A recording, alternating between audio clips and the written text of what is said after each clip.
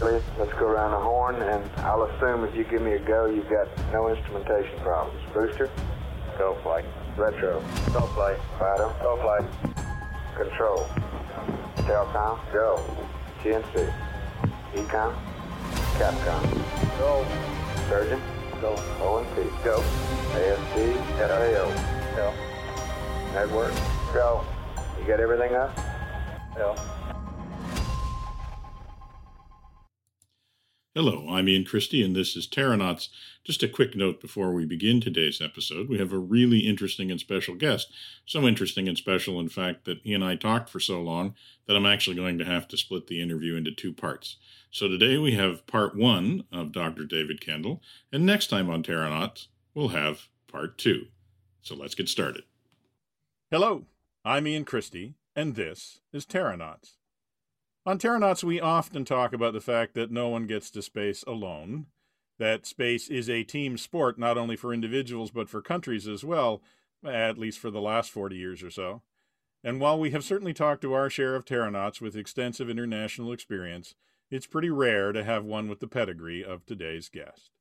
Dr. David Kendall has not only been at the forefront of major international collaborations in space for the last 40 years, he's also been a vice president of the International Astronautical Federation, and for 2 years he was the chair of the United Nations Committee on the Peaceful Uses of Outer Space. My friends, if there was ever a Terranaut that exemplified the principle that you get to space by going to a lot of meetings, it's David Kendall. Dr. David Kendall, welcome to Terranauts. Thank you, Ian. It's a great pleasure to be with you today. Yeah, I've been meaning to ask you to be on for a while. I don't know what took me so long to get around to it because, as I said, your experience is certainly almost, it's not unique in the sense that a lot of people end up doing things they didn't expect to do, but not very many people end up running a UN committee. So I think we definitely want to talk about that. But before we get there, we always want to start by talking about the young David Kendall. Where did you grow up, and was space something that you were interested in back then? Well, yes, it was definitely. I mean, see, I grew up. Let's put the numbers down here. I was born in 1948. Therefore, I was 9 years old when Mr. Gagarin went off into. When Sputnik went in. Sorry, not Mr. Gagarin. Of course, when Sputnik was launched. And during that period, there was tremendous amount of interest in what was going on in both the US and the Soviet Union on building up to that point. And so space was very much, it was just totally different take on space in those days. It was just a lot of exciting stuff going on. But I never thought that I would ever get involved in space. I was clearly interested in it, as many kids were. But what I was interested in, and I grew up in a very sort of standard family, one sister, one mother, one father, and very sort of stable upbringing. But what was interesting was that I lived quite close to the flight path of Heathrow Airport. Right. On the west side, I lived in a little small, fairly big town called Twickenham on the Thames, that is about 20 kilometers west of London. And I was interested in watching these aircraft just go through and go overhead, and like many kids, started to plane spot. So that means that me and my friends went up to Heathrow, took the bus up to Heathrow, and went to and took the numbers down of the registration numbers, right. And quite fascinated to see the wonderful Pan Am and TWA Lockheed Super Constellations come in, in those days. And of course, that would be the very early days of jet airliners, I guess. 707s and DC-8s, and I remember the 707 only went into service in October of 1958. So we started to see the 707s, and then of course they took over, and then the Comet and de Havilland Comet and the DC-8 and whatever. So I became very interested in just aircraft in general. Right. Then I went to university. I went to University of Wales to study physics, and then by sort of a bit of serendipity, effectively, I ended up at the University of Calgary to do a master's degree in 1969. And of course, that was a big year when the US managed to put the first people on the moon. Yes. And so that whole Apollo era was of great fascination. But I never thought I would be able to get involved in that type of work. Well, that was before the days when I said space has been international for the last 40 years, but for the first 20 or 25 years, it really was much more of a competition than it was a collaboration. That's one of the things that's changed, I think. So then when I arrived in Calgary, Calgary wasn't, Calgary was, the choice of Calgary was almost thrust upon me because I applied very late and there wasn't many opportunities for graduate school in Canada. Right. But Calgary did have an opening, and so I grabbed it. And at that time, Calgary, along with actually York University, were the two centers of space instrumentation in Canada. So Cliff Anger at University of Calgary was putting together an auroral imager for the ISIS-2 satellite, which was two of Canada's fourth scientific satellite, which went up in 1971. And Gordon Shepard was doing the same thing with another optical instrument that he was developing for the same mission at York University.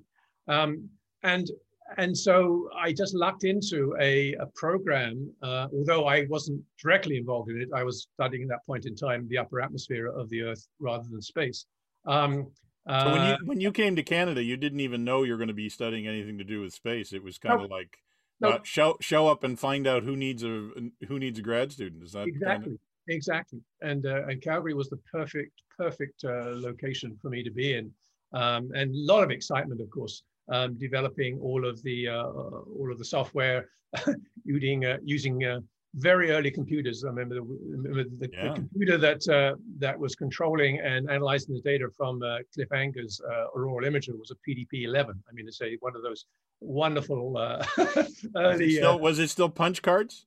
Yeah. Yeah. Anyway, so my thesis work, I started in my master's degree working with a wonderful supervisor called Ian Harrison, and then I went into my PhD with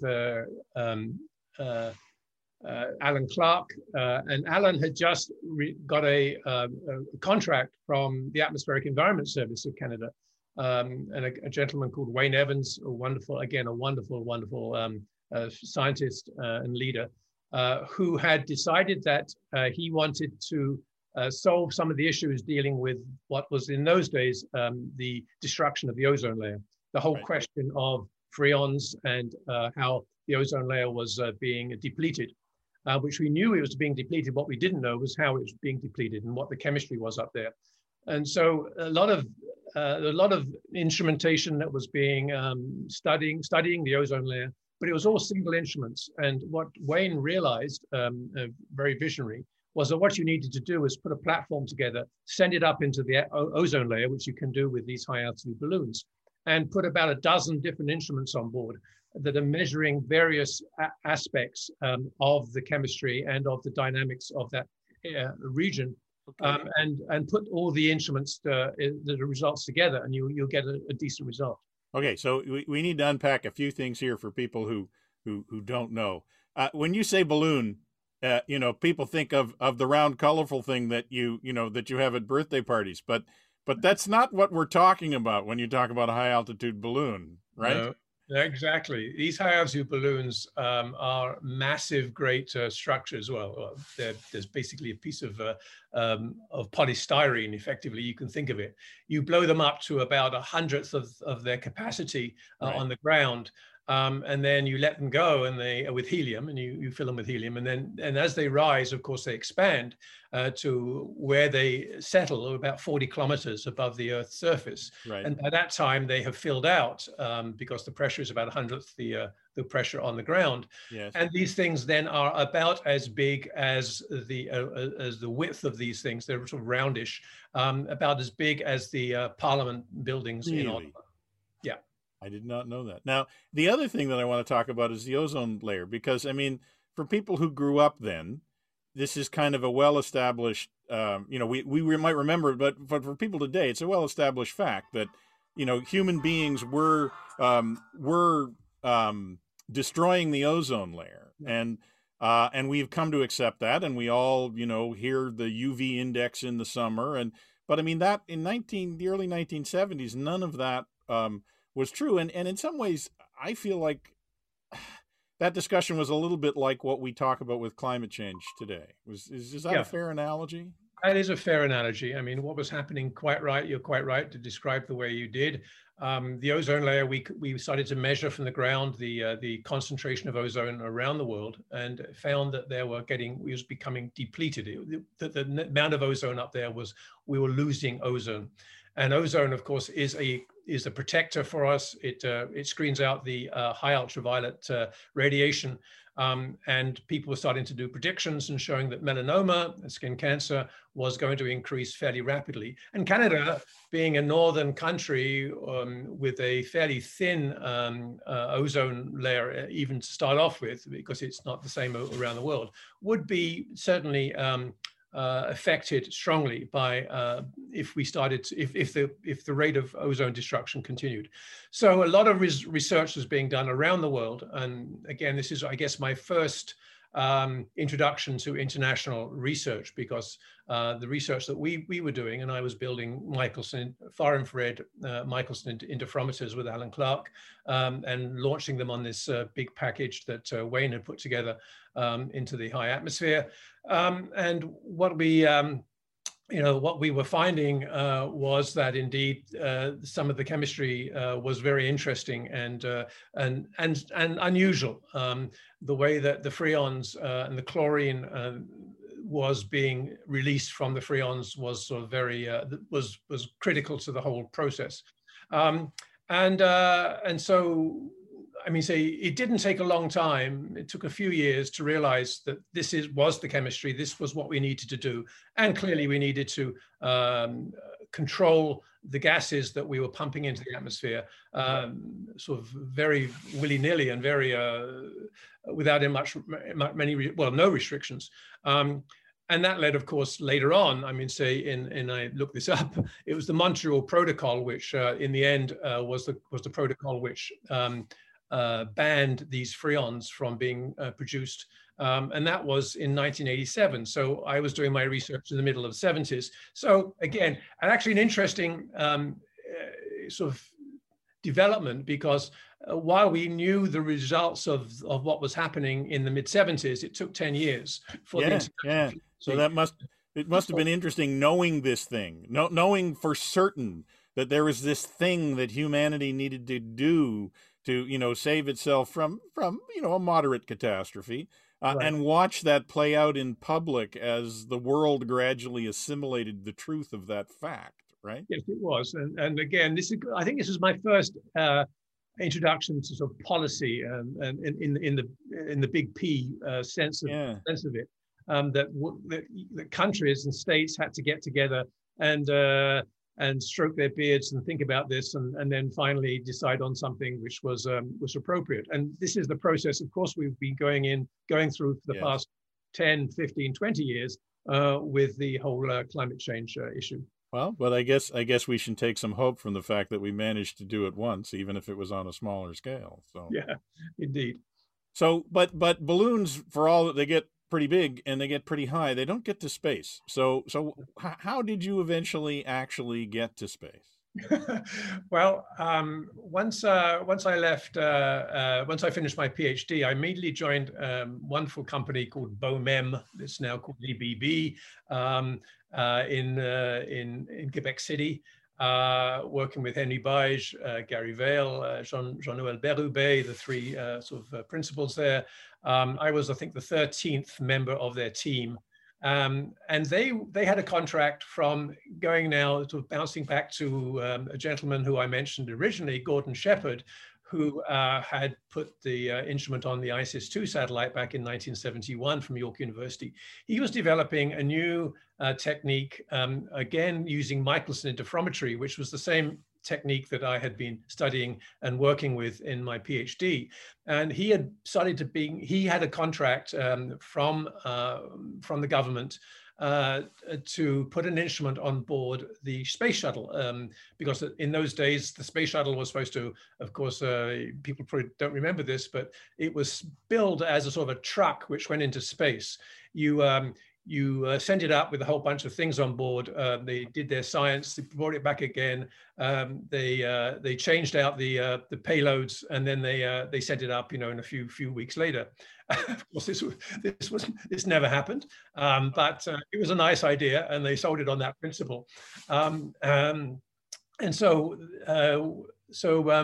Gordon was working on an instrument called WINDY, and WAMDY. This was the first one, the Wide Angle Michelson Doppler Imaging Interferometer, for its full name.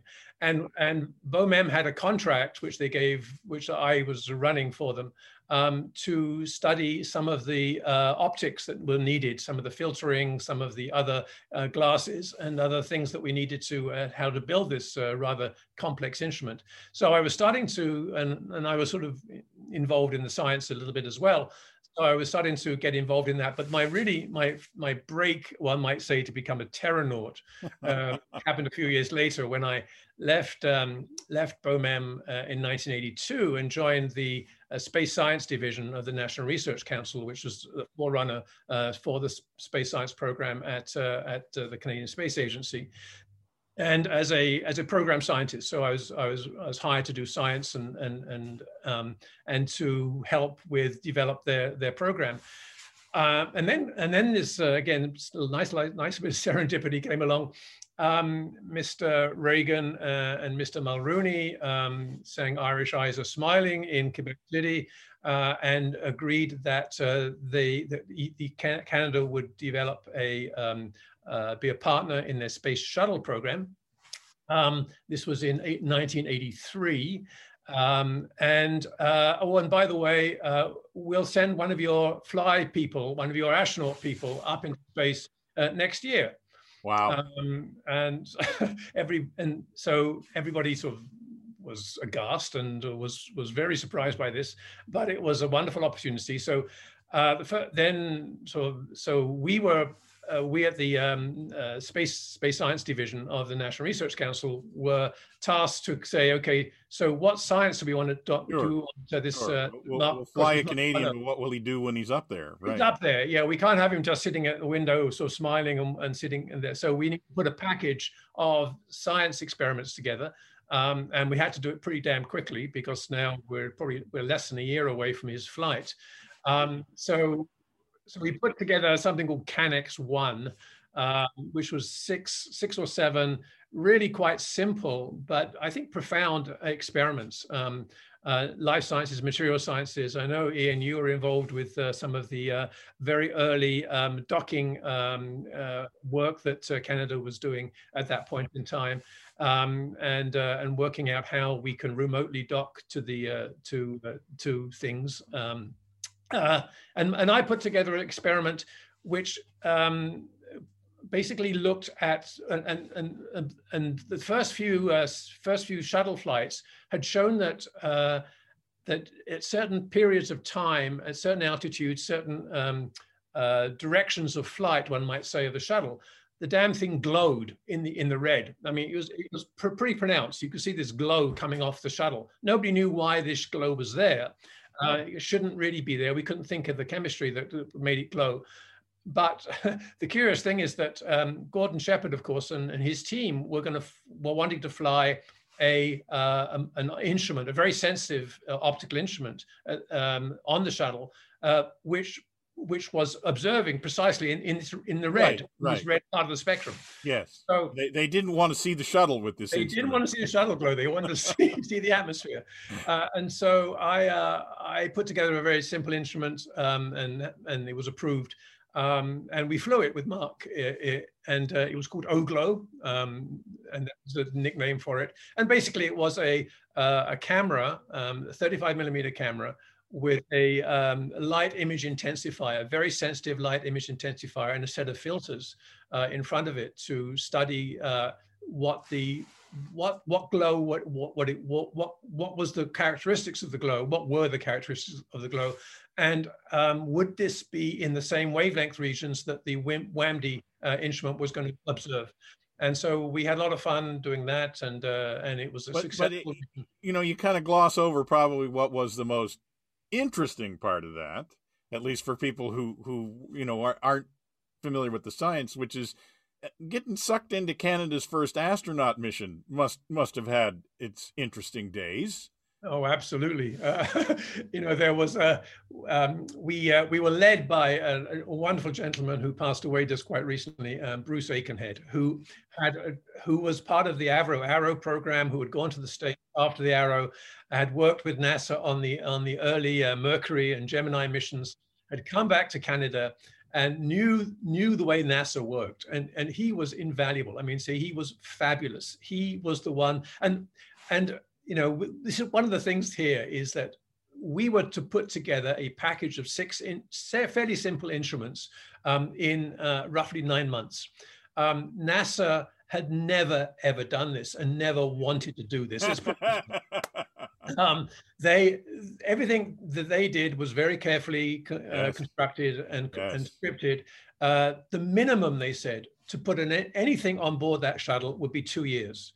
To test it, to bang it, to outgas it, to whatever. I mean, they weren't going to let anything on that shuttle that hadn't been gone through their very, very strict safety protocol. And one has to agree with this. I mean, the attitude hadn't changed much by the time I was working on the shuttle program 15 years later. So, but it was also, I mean, I don't know if Marc Garneau was the first international astronaut, but he had to be one of the very first. Yeah, I checked that one out, and he was a second. In fact, Ulf Merbold of the European Space Agency had flown about 9 months before him. Okay, but he was the second international. And really, by the time you're doing this, they're barely getting through the first time they've done it. Oh, so absolutely. I knew a few people at NASA who had some fairly direct opinions about the qualifications of people who hadn't grown up at NASA to participate in their missions, let's say. I can imagine that there might have been some full and frank exchange of views on some topics while you're trying to do this, right? Yeah, there absolutely were. But again, we were sort of protected. We were protected, and when things got really, say a little tense, we would be ushered out the room, and Bruce would take over, and basically he said, okay, you can argue about this as much as you want, but we have instructions from our prime minister, you have instructions from your president. If you want to go to your president and tell him he's a fool, then please do so. But as far as we're concerned, we've got no one ever took him up on that, I guess. We're going to go ahead and do it. Yeah, but I guess I just bring it up too, though, because you did work a lot with NASA and others since then, and it really has changed, right? Oh. Like that, it's a completely different world now. I mean, even than when I was working at NASA, there's no pushback at all now on the international aspect. No, and you're quite right. I mean, you pointed out that Marc was the second. They hadn't really worked with an international team up to that point in time. And of course, as you remember, these were payload specialists, not mission specialists. Yes. So Marc's his experience was zero, and his training was very minimal. This is, if something happens, go and sit over there and strap yourself in. But once they got mission specialists, once they got more sort of relaxed, and the word is a good word, about having internationals on board, then things started to improve and increase the collaboration much more strongly. So I have to ask you this: did you go to the launch? Did you go to Marc's launch? Absolutely, it was a fabulous experience. I've been to 3 or 4 launches, but that one certainly sticks in my mind. All right, well, we're going to have to leave it there today. We just don't have time to finish the interview with David. Next time on Terranauts, we'll pick it up right here, and we'll talk about David's work for the Canadian Space Agency, and eventually how he came to be the chair of the UN Committee on the Peaceful Uses of Outer Space. Make sure you tune in and hear it. It's a fascinating story. For now, I'm going to have to sign off. As per usual, if you'd like to support the show, please feel free to rate or review us on your favorite podcatcher app, respond with some feedback, or recommend us to a friend. Thanks for tuning in, and we'll talk to you again soon. Come on, let's keep the chatter down.